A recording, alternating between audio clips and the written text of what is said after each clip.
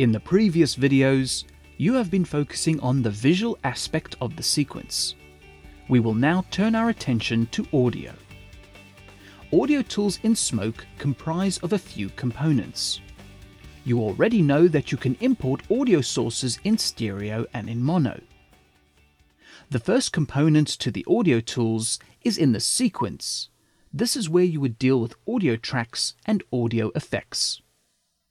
The second component of audio is the audio desk that deals with audio mapping, including mixer inputs and outputs. We'll go through the second component in the next video, but let's start off in the sequence. Audio waveforms are on by default. To turn them off, go to the Options pull-down menu and choose Hide Waveforms. To display the waveforms, choose the Options pull-down menu and select Show Waveforms with Effects. To scale the size of your waveforms, you can click the audio track and drag it down to make the track bigger. You could also go back to the Options pull-down menu and choose to increase or perhaps decrease the size of the waveforms. Now let's do some audio work. Here I have a piece of audio in the timeline. Let me play this for you. As you can hear, the audio comes in quite sharp, and I would like to fade the sound in. Move the focus point in line with the relevant audio track and navigate to the beginning of the segment. Make sure that nothing is selected by clicking on the grey area beneath the sequence or pressing Shift-Command-A. You can click on the transition box in the menu bar and choose Fade. This will apply the fade to the focused audio track. Move the focus point to the next audio track and press Command-T to perform the fade on the track. This will apply a transition to the audio segment, and you can adjust the length of the fade. If you're working with the stereo tracks, then the audio effects will be applied to the left and right channels simultaneously. Note that the same will apply when fading out a clip. If I want to crossfade two audio segments together, the same principle applies.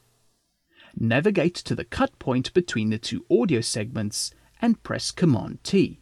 Let's listen. So that sounds good. Now I would like the audio level on the middle segment to be lower, so the audio on the other tracks can be heard.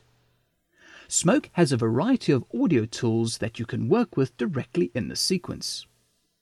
Please note that the audio timeline effects are segment-based and not track-based, so they will only work with your selection. Just select the segments using Command and right-click and Add Effect. This brings up the Effects ribbon for audio effects. Here you can apply audio time warps, noise gates, compression, EQ, audio gain, reverb, delay, and modulation.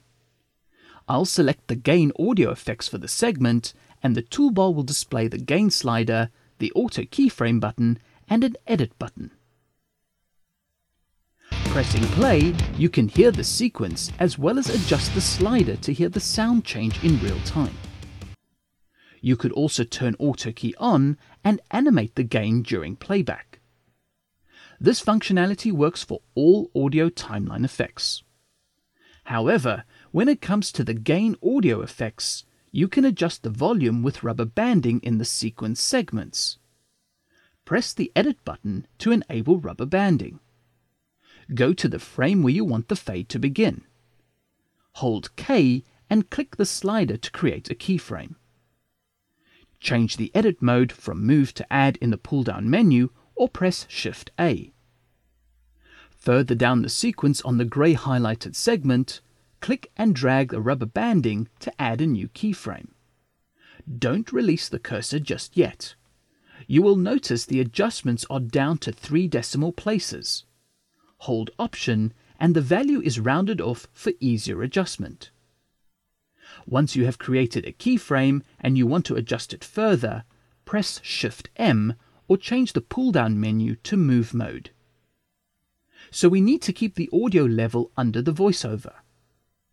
At the end of the voiceover, I want to add a keyframe at the same level before the volume starts increasing again. You can use the Add mode to add another keyframe or move the positioner to the end of the voiceover.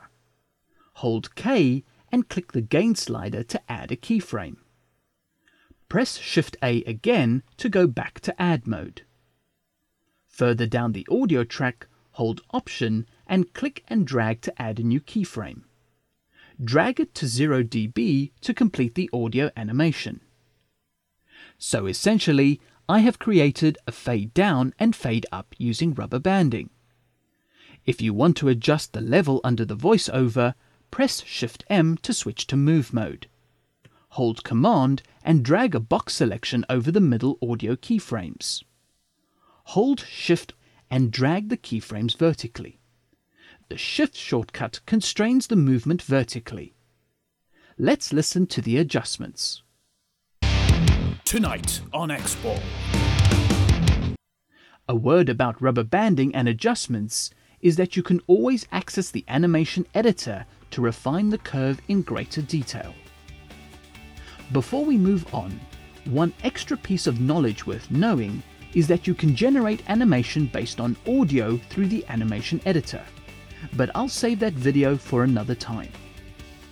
In the next video, we look at the audio track assignments, faders, and the audio desk.